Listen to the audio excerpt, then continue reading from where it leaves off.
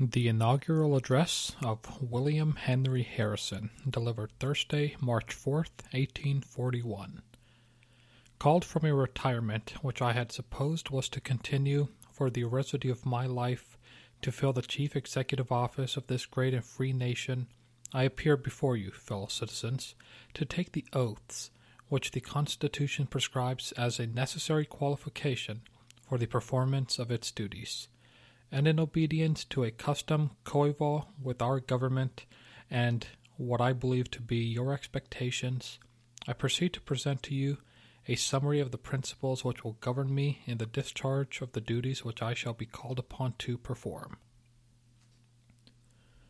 It was the remark of a Roman consul in the early period of that celebrated republic that a most striking contrast was observable in the conduct of candidates for office of power and trust before and after obtaining them, they seldom carrying out in the latter case the pledges and promises made in the former. However much the world may have improved in many respects in the lapse of upward of 2,000 years, since the remark was made by the virtuous and indignant Roman, I fear that a strict examination of the annals of some of the modern elective governments would develop similar instances of violated confidence. Although the fiat of the people has gone forth proclaiming me the chief magistrate of this glorious union, nothing upon their part remaining to be done, it may be thought that a motive may exist to keep up the delusion under which they may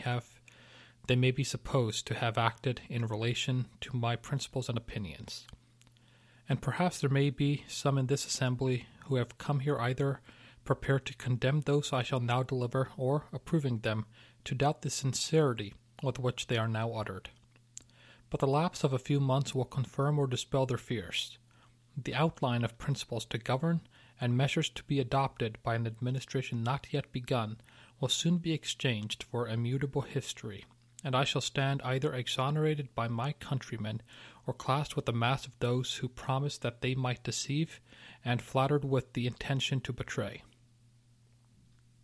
However strong may be my present purpose to realize the expectations of a magnanimous and confiding people, I too well understand the dangerous temptations to which I shall be exposed from the magnitude of the power which it has been the pleasure of the people to commit to my hands, not to place my chief confidence upon the aid of that almighty power which has hitherto protected me and enabled me to bring a favorable issue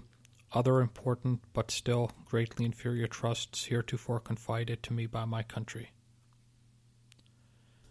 The broad foundation upon which our Constitution rests being the people, a breath of theirs having made, as a breath can unmake, change, or modify it, it can be assigned to none of the great divisions of government but to that of democracy. If such is its theory, those who are called upon to administer it must recognize as its leading principle the duty of shaping their measures so as to produce the greatest good to the greatest number. But with these broad admissions, if we would compare the sovereignty acknowledged to exist in the mass of our people with the power claimed by other sovereignties, even by those which have been considered most purely democratic, we shall find a most essential difference. All others lay claim to power limited only by their own will. The majority of our citizens, on the contrary, possess a sovereignty with an amount of power precisely equal to that which has been granted to them by the parties to the national compact, and nothing beyond. We admit of no government by divine right, believing that so far as power is concerned, the beneficent Creator has made no distinction amongst men, that all are upon an equality, and that only the legitimate right to govern is an express grant of power from the governed. The Constitution of the United States is the instrument containing this grant of power to the several departments composing the government. On an examination of that instrument, it will be found to contain declarations of power granted and of power withheld. The latter is also susceptible of division into power, which the majority have the right to grant but which they do not think proper to entrust to their agents, and that which they could not have granted not being possessed by themselves. In other words, there are certain rights possessed by each individual American citizen, which in this compact with the others he has never surrendered, Some of them, indeed, he is unable to surrender, being, in the language of our system, unalienable. The boasted privilege of a Roman citizen was to him a shield only against a petty provincial ruler, whilst the proud democrat of Athens would console himself under a sentence of death for a supposed violation of the national faith, which no one understood and which at times was the subject of the mockery of all, or the banishment from his home, his family, and his country, with or without an alleged cause, that it was the act not of a single tyrant or hated aristocracy, but of his assembled countrymen. Far different is the power of our sovereignty. It can interfere with no one's faith, prescribe forms of worship for no one's observance, inflict no punishment, but after well-ascertained guilt, the result of investigation under rules prescribed by the Constitution itself. These precious privileges, and those scarcely less important of giving expression to his thoughts and opinions, either by writing or speaking, unrestrained but by the liability for injury to others, and that of a full participation in all the advantages which flow from the government, the acknowledged property of all, the American citizen derives from no charter granted by his fellow man. He claims them because he is himself a man, fashioned by the same almighty hand as the rest of his species, and entitled to a full share of the blessings with which he has endowed them. Notwithstanding the limited sovereignty possessed by the people of the United States, and the restricted grant of power to the government which they have adopted, enough has been given to accomplish all the objects for which it was created. It has been found powerful in war, and hitherto justice has been administered, and intimate union effected, domestic tranquillity preserved, and personal liberty secured to the citizen. As was to be expected, however, from the defective language and the necessarily sententious manner in which the Constitution is written, disputes have arisen as to the amount of power which it has actually granted or was intended to grant. This is more particularly the case in relation to that part of the instrument which treats of the legislative branch, and not only as regards the exercise of powers claimed under a general cause giving that body the authority to pass all laws necessary to carry into effect the specified powers, but in relation to the latter also. It is, however, consolatory to reflect that most of the instances of alleged departure from the letter or spirit of the Constitution have ultimately received the sanction of a majority of the people, and the fact that many of our statesmen most distinguished for talent and patriotism have been at one time or another of their political career on both sides of each of the most warmly disputed questions forces upon us the inference that the errors, if errors there were, are attributable to the intrinsic difficulty in many instances of ascertaining the intentions of the framers of the Constitution rather than the influence of any sinister or unpatriotic motive. But the great danger to our institutions does not appear to me to be in a usurpation by the government of power not granted by the people, but by the accumulation in one of the departments of that which was assigned to others. Limited as are the powers which have been granted, still enough have been granted to constitute a despotism if concentrated in one of the departments. This danger is greatly heightened, as it has been always observable, that men are less jealous of encroachments of one department upon another than upon their own reserved rights. When the Constitution of the United States first came from the hands of the convention which formed it, many of the sternest Republicans of the day were alarmed at the extent of the power which had been granted to the federal government, and more particularly of that portion which had been assigned to the executive branch. There were in its features which appeared not to be in harmony with their ideas of a simple representative democracy or republic, and knowing the tendency of power to increase itself, particularly when exercised by a single individual, predictions were made that at no very remote period the government would terminate in virtual monarchy. It would not become me to say that the fears of these patriots have already been realized, but as I sincerely believed that the tendency of measures and of men's opinions for some years past have been in that direction, it is, I conceive, strictly proper that I should take this occasion to repeat the assurances I have heretofore given of my determination to arrest the progress of that tendency if it really exists and restore the government to its pristine health and vigor, as far as this can be effected by any legitimate exercise of the power placed in my hands. I proceed to state, in as summary a manner as I can, my opinion of the sources of the evils which have been so extensively complained of, and the correctives which may be applied. Some of the former are unquestionably to be found in the defects of the Constitution. Others, in my judgment, are attributable to a misconstruction of some of its provisions. Of the former is the eligibility of the same individual to a second term of the presidency. The sagacious mind of Mr. Jefferson early saw and lamented this error, and attempts have been made hitherto without success to apply the amendatory power of the states to its correction. As, however, one mode of correction is in the power of every president, and consequently in mine, it would be useless, and perhaps invidious, to enumerate the evils of which, in the opinion of many of our fellow citizens, this error of the sages who framed the Constitution may have been the source, and the bitter fruits which we are still to gather from it if it continues to disfigure our system. It may be observed, however, as a general remark, that republics can commit no greater error than to adopt or continue any feature in their systems of government which may be calculated to create or increase the love of power in the bosoms of those to whom necessity obliges them to commit the management of their affairs, and surely nothing is more likely to produce such a state of mind than the long continuance of an office of high trust. Nothing can be more corrupting, nothing more destructive of all those noble feelings which belong to the character of a devoted Republican patriot. When this corrupting passion once takes possession of the human mind, like the love of gold, it becomes insatiable. It is the never-dying worm in his bosom, grows with his growth and strengthens with the declining years of its victim. If this is true, it is the part of wisdom for a republic to limit the service of that officer, at least to whom she has entrusted the management of her foreign relations,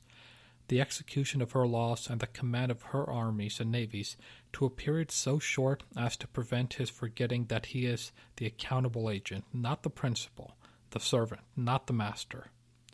Until the amendment of the Constitution can be elected, public opinion may secure the desired object. I give my aid to it by renewing the pledge heretofore given that under no circumstances will I consent to serve a second term. But if there is danger to the public liberty from the acknowledged defects of the Constitution and the want of a limit to the continuance of the executive power in the same hands, there is, I apprehend, not much less from a misconstruction of that instrument as it regards the powers already given. I cannot conceive that by a fair construction any or either of its provisions would be found to constitute the President a part of the legislative power. It cannot be claimed from the power to recommend, since, although enjoined as a duty upon him, it is a privilege which he holds in common with every other citizen, and although there may be something more of a confidence in the propriety of the measures recommended in the one case than in another, in the obligation of the ultimate decision there can be no difference. In the language of the Constitution, all the legislative powers which it grants are vested in the Congress of the United States. It would be a solecism in language to say that any portion of these is not included in the whole.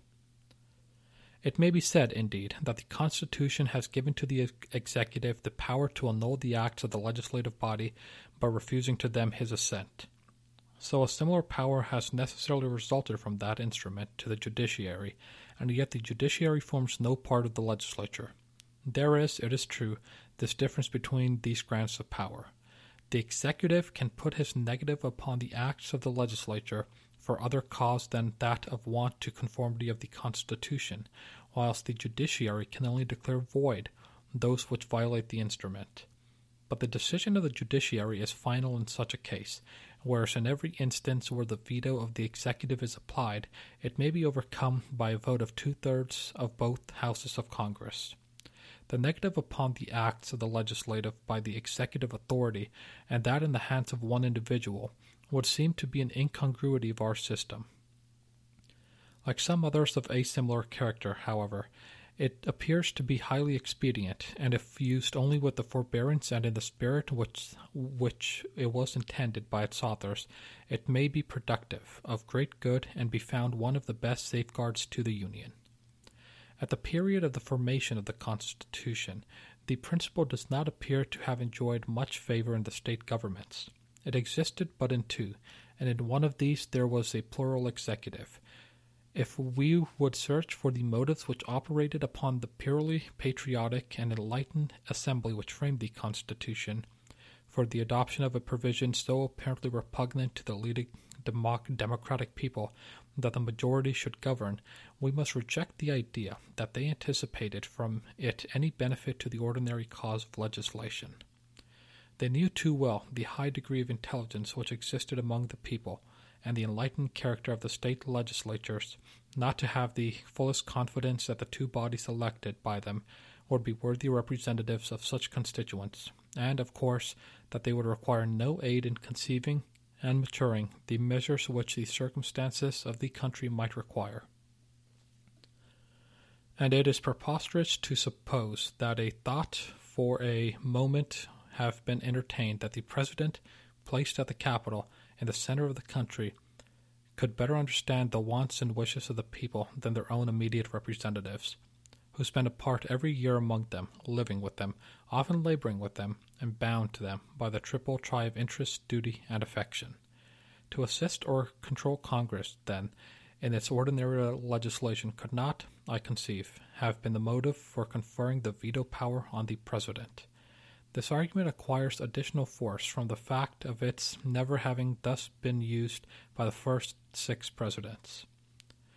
And 2 of them were members of the convention, one presiding over its deliberations and the other bearing a larger share in consummating the labors of that august body than any other person. But if bills were never returned to Congress by either of the presidents above referred to upon the ground of their being inexpedient or not as well adapted as they might be to the wants of the people, the veto was applied upon that of want of conformity to the Constitution, or because errors had been committed from a too hasty enactment. There is another ground for the adoption of the veto principle, which had probably more influence in recommending it to the Convention than any other. I refer to the security which it gives to the just and equitable action of the legislature upon all parts of the Union. It could not but have occurred to the Convention that in a country so extensive, embracing so great a variety of soil and climate, and consequently of products, and which from the same causes must ever exhibit a great difference in the amount of the population of its various sections, calling for a great diversity in the employments of the people, that the legislation of the majority might not always justly regard the rights and interests of the minority, and that acts of this character might be passed under an express grant by the words of the Constitution, and therefore not within the competency of the judiciary to declare void. That however enlightened and patriotic they might suppose from past experience the members of Congress might be, and however largely partaking, in the general, of the liberal feelings of the people, it was impossible to expect that bodies so constituted should not sometimes be controlled by local interests and sectional feelings. It was proper, therefore, to provide some umpire from whose situation and mode of appointment more independence and freedom from such influences might be expected. Such a one was afforded by the executive department constituted by the Constitution. A person elected to that high office, having his constituents in every section, state, and subdivision of the Union, must consider himself bound by the most solemn sanctions to guard, protect, and defend the rights of all and of every portion, great or small, from the injustice and oppression of the rest. I considered the veto power, therefore given by the Constitution to the executive of the United States solely as a conservative power, to be used only first to protect the Constitution from violation, secondly, the people from the effects of hasty legislation where their will has been probably disregarded or not well understood, and thirdly, to prevent the effects of combinations violative of the rights of minorities. In reference to the second of these subjects, I may observe that I consider it the right and privilege of the people to decide disputed points of the Constitution arising from the general grant of power to Congress to carry into effect the powers expressly given. And I believe with Mr. Madison that repeated recognitions under varied circumstances in acts of the legislative, executive, and judicial branches of government, accompanied by indications in different modes of the concurrence of the general will of the nation, as affording to the President sufficient authority for his considering such disputed points as settled.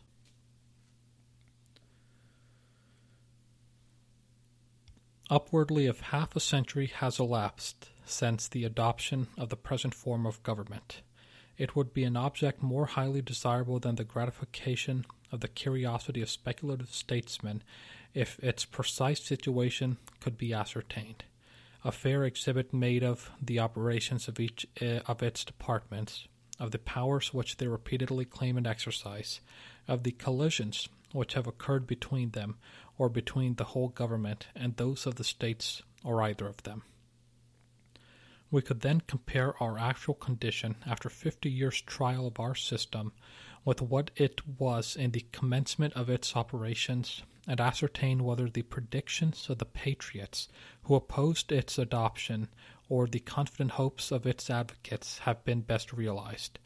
The great dread of the former seems to have been that the reserve power of the states would be absorbed by those of the federal government and a consolidated power established, leaving to the states the shadow only of that independent action for which they had so zealously contended, and on the preservation of which they relied as the last hope of liberty. Without denying that the result to which they looked with so much apprehension is in the way of being realized, it is obvious that they did not clearly see the mode of its accomplishment. The general government has seized upon none of the reserved rights of the states. As far as any open warfare may have gone, the state authorities have amply maintained their rights.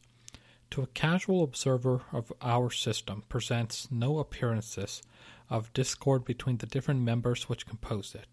Even the addition of many new ones has produced no jarring. They move in their respective orbits in perfect harmony with a central head and with each other, but there is still an undercurrent at work, by which, if not seasonably checked, the worst apprehensions of our anti-federal patriots will be realized, and not only will the state authorities be overshadowed by the great increase of power in the executive department of the general government, but the character of that government, if not its designation, be essentially and radically changed. This state of things has been in part affected by causes inherent in the Constitution, and in part by the never-failing tendency of political power to increase itself. By making the President the sole distributor of all the patronage of the government, the framers of the Constitution do not appear to have anticipated at how short a period it would become a formidable instrument to control the free operations of the state governments.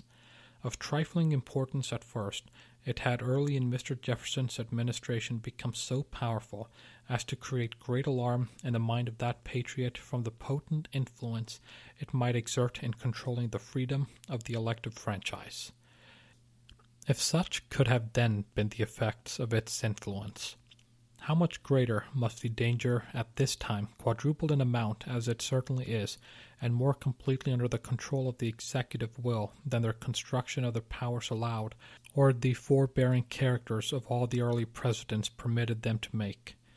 But it is not by the extent of its patronage alone that the executive department has become dangerous,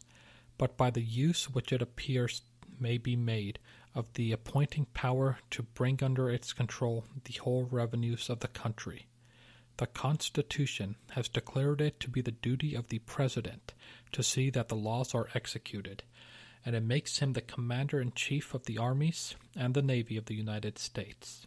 If the opinion of the most approved writers upon that species of mixed government, which in modern Europe is termed monarchy, in contradistinction to despotism, is correct, there was wanting no other addition to the powers of our chief magistrate to stamp a monarchical character on our government, but the control of the public finances. And to me it appears strange indeed that anyone should doubt that the entire control which the President possesses over the officers who have the custody of the public money by the power of removal with or without cause does, for all mischievous purposes at least, virtually subject the treasure also to his disposal. The first Roman emperor, in his attempt to seize the sacred treasure, silenced the opposition of the officer to whose charge it had been committed by a significant allusion to his sword. By a selection of political instruments for the care of the public money, a reference to their commissions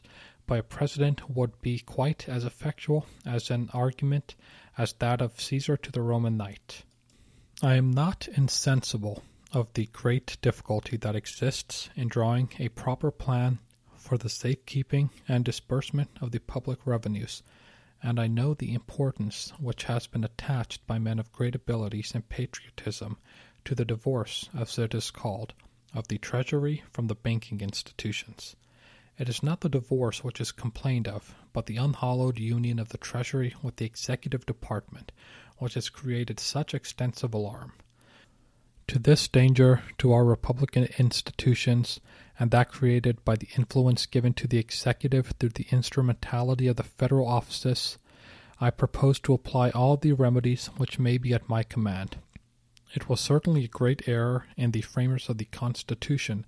not to have made the officer at the head of the Treasury Department entirely independent of the executive. He should at least have been removable only upon the demand of the popular branch of the legislature. I have determined never to remove a Secretary of the Treasury without communicating all the circumstances attending such removal to both houses of Congress.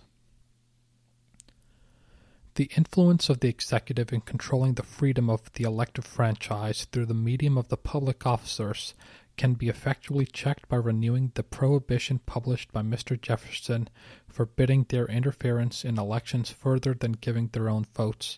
and their own independence secured by an assurance of perfect immunity in exercising the sacred privilege of freemen under the dictates of their own unbiased judgments. Never with my consent shall an officer of the people, compensated for his services out of their pockets, become the pliant instrument of executive will.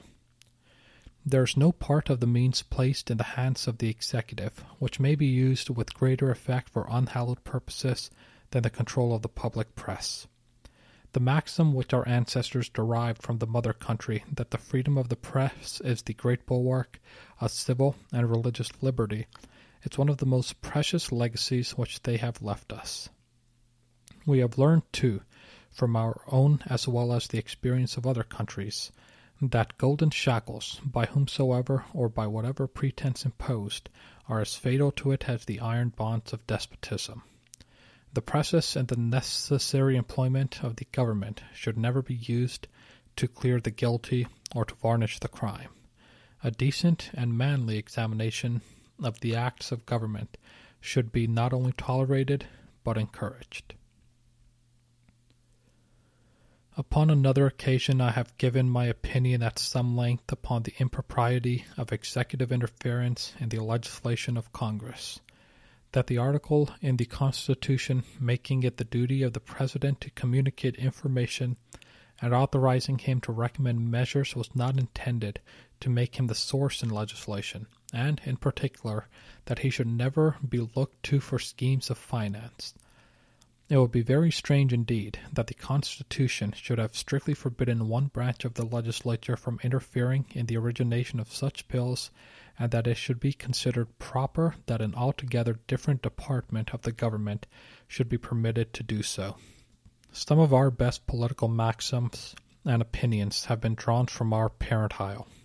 There are others, however, which cannot be introduced in our system without singular incongruity and the production of much mischief, and this I conceive to be one.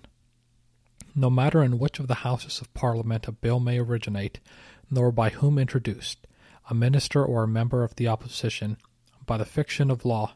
rather than constitutional principle, the sovereign is supposed to have prepared it agreeably to his will and then submitted it to Parliament for their advice and consent. Now the very reverse is the case here, not only with regard to the principle, but the forms prescribed by the Constitution. The principle certainly assigns to the only body constituted by the Constitution, the legislative body, the power to make laws, and the forms even direct that the enactment should be ascribed to them. The Senate, in relation to revenue bills, have the right to propose amendments, and so has the executive by the power given him to return them to the House of Representatives with his objections. It is in his power also to propose amendments in the existing revenue laws, suggested by his observations upon their defective or injurious operation. But the delicate duty of devising schemes of revenue should be left where the Constitution has placed it, with the immediate representatives of the people. For similar reasons, the mode of keeping the public treasure should be prescribed by them, and the further removed it may be from the control of the executive, the more wholesome the arrangement and the more in accordance with the republican principle. Connected with this subject is the character of the currency. The idea of making it exclusively metallic, however well intended, appears to me to be fraught with more fatal consequences than any other scheme having no relation to the personal rights of the citizens that has ever been devised. If any single scheme could produce the effect of arresting at once the mutation of condition by which thousands of our most indignant fellow citizens by their industry and enterprise are raised to the possession of wealth, that is the one. If there is one measure better calculated than another to produce that state of things so much deprecated by all true republicans, by which the rich are daily adding to their hoards and the poor sinking deeper into penury, it is an exclusively metallic currency. Or if there is a process by which the character of the country for generosity and nobleness of feeling may be destroyed by the great increase in neck toleration of usury, it is an exclusive metallic currency. Amongst the other duties of a delicate character which the President is called upon to perform is the supervision of the government of the territories of the United States. Those of them which are destined to become members of our great political family are compensated by their rapid progress from infancy to manhood for the partial and temporary deprivation of their political rights. It is in this district only where American citizens are to be found who, under a settled policy, are deprived of many important political privileges without any inspiring hope as to their future. Their only consolation under circumstances of such deprivation is that of the devoted exterior guards of a camp, that their sufferings secure tranquillity and safety within. And there any of their countrymen who would subject them to greater sacrifices to any other humiliations than those essentially necessary to the security of the object for which they were thus separated from their fellow citizens? Are their rights alone not to be guaranteed by the application of those great principles upon which all our constitutions are founded? We are told by the greatest of British orators and statesmen that at the commencement of the War of the Revolution the most stupid men in England spoke of their American subjects,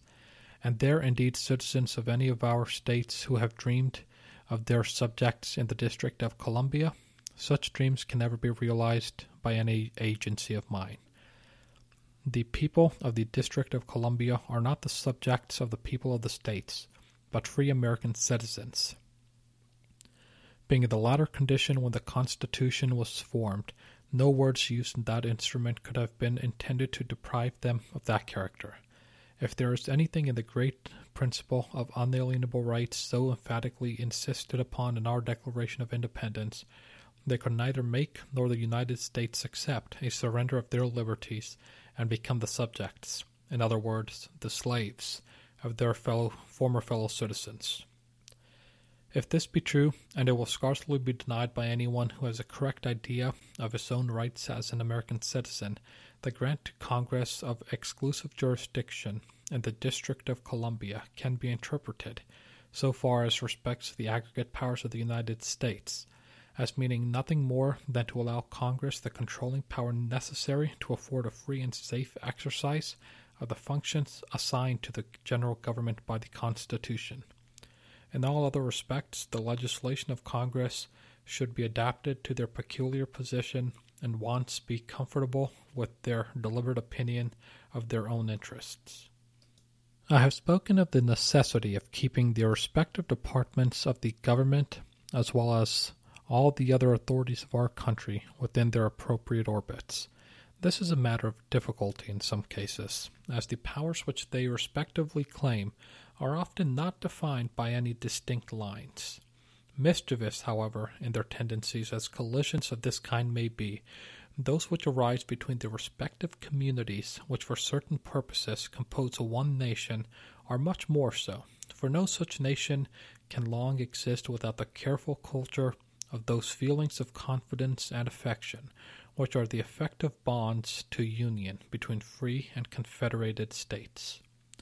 Strong as is the tie of interest, it has been often found ineffectual. Men blinded by their passions have been known to adopt measures for their country in direct opposition to all the suggestions of policy.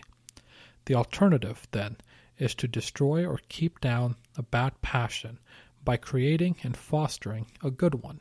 and this seems to be the cornerstone upon which our American political architects have reared the fabric of our government. The cement which was to bind it and perpetuate its existence was the affectionate attachment between all its members. To ensure the continuance of this feeling, produced at first by a community of dangers, of sufferings, and of interests, the advantages of each were made accessible to all. No participation in any good possessed by any member of our extensive confederacy, except in domestic government, was withheld from the citizen of any other member. By a process attended with no difficulty, no delay, no expense, but that of removal, the citizen of one might become the citizen of another, and successively of the whole. The lines, too, separating powers to be exercised by the citizens of one state from those of another, seem to be so distinctly drawn as to leave no room for misunderstanding.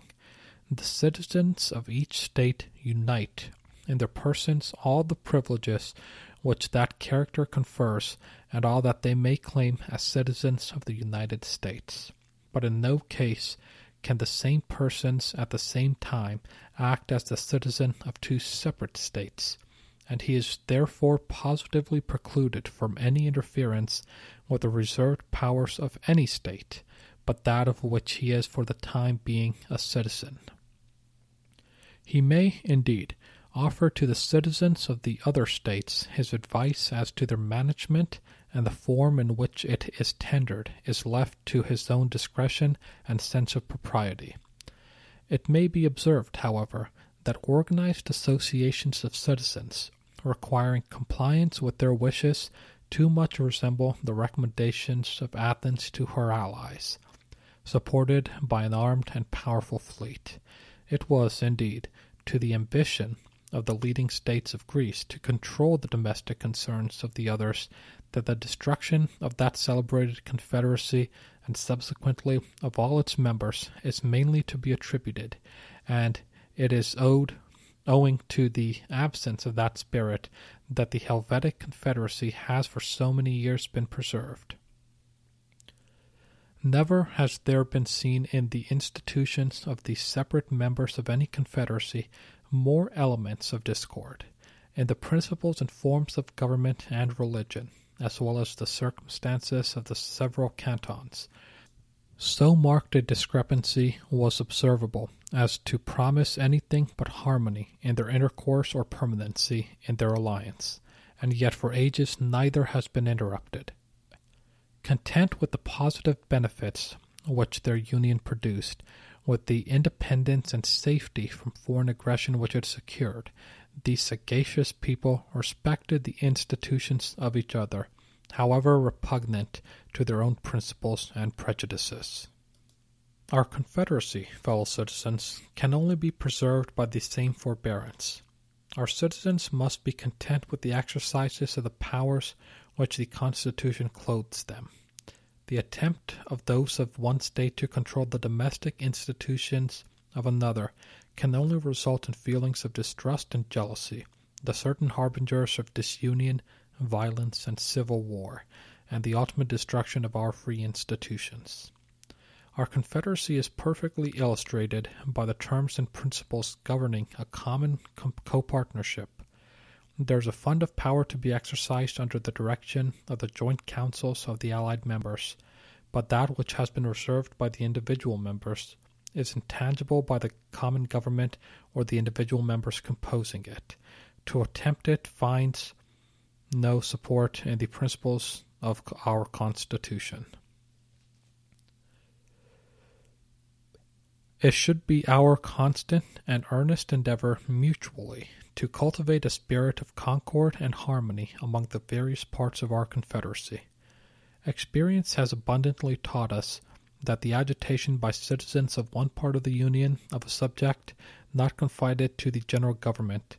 but exclusively under the guardianship of the local authorities, is productive of no other consequences than bitterness, alienation, discord, and injury to the very cause which is intended to be advanced. Of all the great interests which appertain to our country, that of union, cordial, confiding, fraternal union, is by far the most important, since it is the only true and sure guarantee of all others. In consequence of the embarrassed state of business and the currency, some of the states may meet with difficulty in their financial concerns. However deeply we may regret anything imprudent or excessive in the engagements into which the states have entered for purposes of their own, it does not become us to disparage the states' governments, nor to discourage them from making proper efforts for their own relief. On the contrary, it is our duty to encourage them, to the extent of our constitutional authority, to apply their best means and cheerfully to make all necessary sacrifices and submit to all necessary burdens to fulfill their engagements and maintain their credit. For the character and credit of the several states form a part of the character and credit of the whole country. The resources of the country are abundant, the enterprise and activity of our people proverbial, and we may well hope that wise legislation and prudent administration by the respective governments, each acting within its own sphere, will restore former prosperity. Unpleasant and even dangerous as collisions may sometimes be between the constituted authorities of the citizens of our country in relation to the lines which separate their respective jurisdictions, the results can be of no vital injury to our institutions if that ardent patriotism, that devoted attachment to liberty, that spirit of moderation and forbearance for which our countrymen were once distinguished, continue to be cherished. If this continues to be the ruling passion of our souls, the weaker feeling of the mistaken enthusiast will be corrected, the utopian dreams of the scheming politician dissipated, and the complicated intrigues of the demagogue rendered harmless. The spirit of liberty is the sovereign balm for every injury which our institutions may receive. On the contrary, no care that can be used in the construction of our government, no division of powers, no distribution of checks in its several departments, will prove effectual to keep us a free people if this spirit is suffered to decay.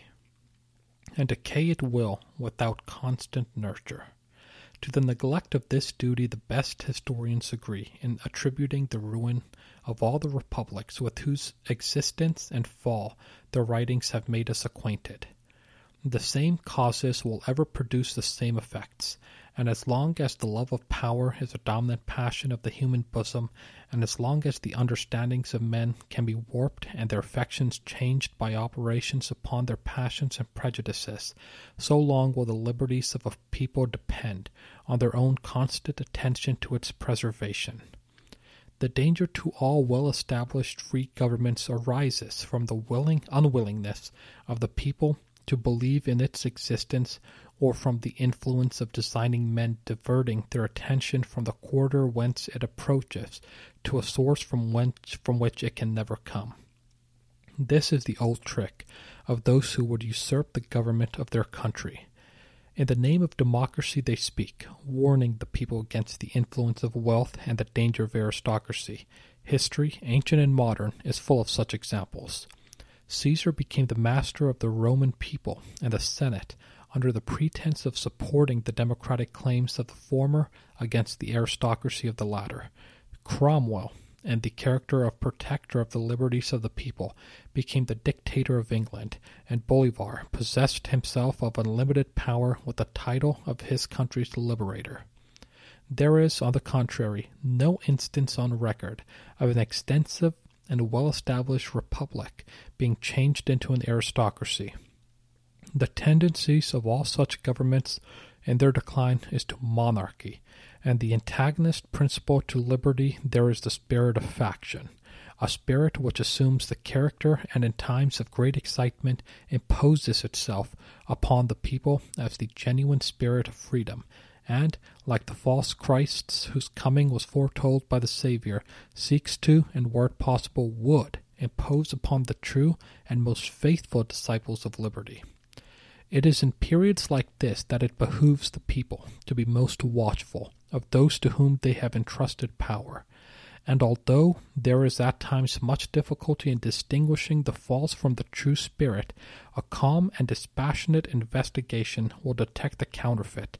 as well by the character of its operations as the results that are produced. The true spirit of liberty, although devoted, persevering, bold, and uncompromising in principle, the secured is mild and tolerant and scrupulous as to the means it employs, whilst the spirit of party, assuming to be that of liberty, is harsh, vindictive, and intolerant, and totally reckless as to the character of the allies which it brings to the aid of its cause. When the genuine spirit of liberty animates the body of a people to a thorough examination of their affairs, it leads to the excision of every excrescence which may have fastened itself upon any of the departments of the government, and restores the system to its pristine health and beauty.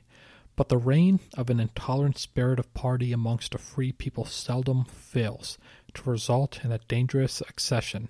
to the executive power introduced and established amidst unusual professions of devotion to democracy. The foregoing remarks relate almost exclusively to matters connected with our domestic concerns. It may be proper, however, that I should give some indications to my fellow citizens of my proposed course of conduct in the management of foreign relations.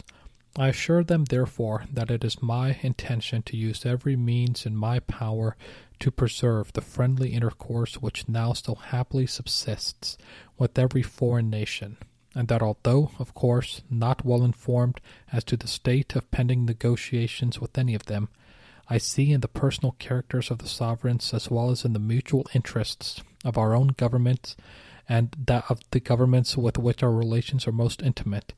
a pleasing guarantee that the harmony so important to the interests of their subjects as well as of our citizens will not be interrupted by the advancement of any claim or pretension upon their part to which our honor would not permit us to yield. Long the defender of my country's rights in the field, I trust that my fellow citizens will not see in my earnest desire to preserve peace with foreign powers any indication that their rights will ever be sacrificed or the honor of the nation tarnished by any admission on their part of their chief magistrate unworthy of their former glory. In our intercourse with our aboriginal neighbors, the same liberality and justice which marked the course prescribed to me by two of my illustrious predecessors when acting under their direction in the discharge of the duties of superintendent and commissioner shall be strictly observed. I can conceive of no more sublime spectacle, none more likely to propitiate an impartial and common Creator than a rigid adherence to the principles of justice on the part of a powerful nation in its transactions with a weaker and uncivilized people whom circumstances have placed at its disposal. Before concluding, fellow citizens, I must say something to you on the subject of the parties at this time existing in our country. To me it appears perfectly clear that the interest of the country requires that the violence of the spirit by which those parties are at this time governed must be greatly mitigated, if not entirely extinguished, or consequences will ensue which are appalling to be thought of. If parties in a republic are necessary to secure a degree of vigilance sufficient to keep the public functionaries within the bound of law and duty, at that point their usefulness ends. Beyond that, they become destructive of public virtue, the parent of a spirit antagonist to that of liberty, and eventually its inevitable conqueror. We have examples of republics where the love of country and of liberty at one time were the dominant passions of the whole mass of citizens, and yet, with the continuance of the name and forms of free government, not a vestige of these qualities remaining in the bosoms of any one of its citizens. It was the beautiful remark of a distinguished English writer that, in the Roman Senate, Octavius had a party and Antony a party, but the Commonwealth had none. Yet the Senate continued to meet in the Temple of Liberty to talk of the sacredness and beauty of the Commonwealth, and gaze at the statues of the elder Brutus and of the Curti and the Decii.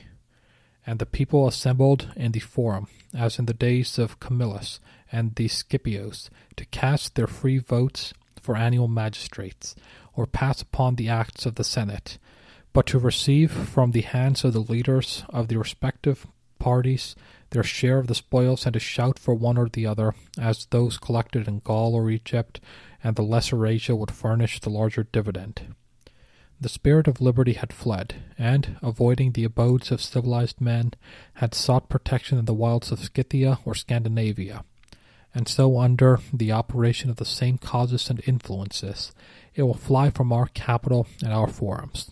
A calamity so awful, not only to our country but to the world, must be deprecated by every patriot, and every tendency to a state of things likely to produce it immediately checked. Such a tendency has existed, does exist. Always the friend of my countrymen, never their flatterer, it becomes my duty to say to them from this high place to which their partiality has exalted me, that there exists in this land a spirit hostile to their best interests, hostile to liberty itself. It is a spirit contracted in its views, selfish in its objects. It looks to the aggrandizement of a few, even to the destruction of the interests of the whole. The entire remedy is with the people. Something, however, must be effected by the means which they have placed in my hands. It is a union that we want, not of a party for the sake of that party, but a union of the whole country for the sake of the whole country, for the defense of its interests and its honor against foreign aggression, for the defense of those principles for which our ancestors so gloriously contended. As far as it depends upon me, it shall be accomplished. All the influence that I possess shall be exerted to prevent the formation at least of an executive party in the halls of the legislative body.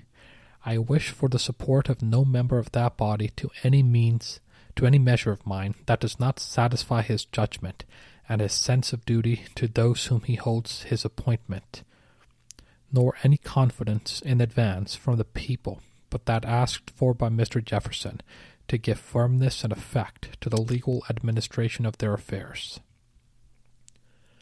I deem the present occasion sufficiently important and solemn to justify me in expressing to my fellow citizens a profound reverence for the Christian religion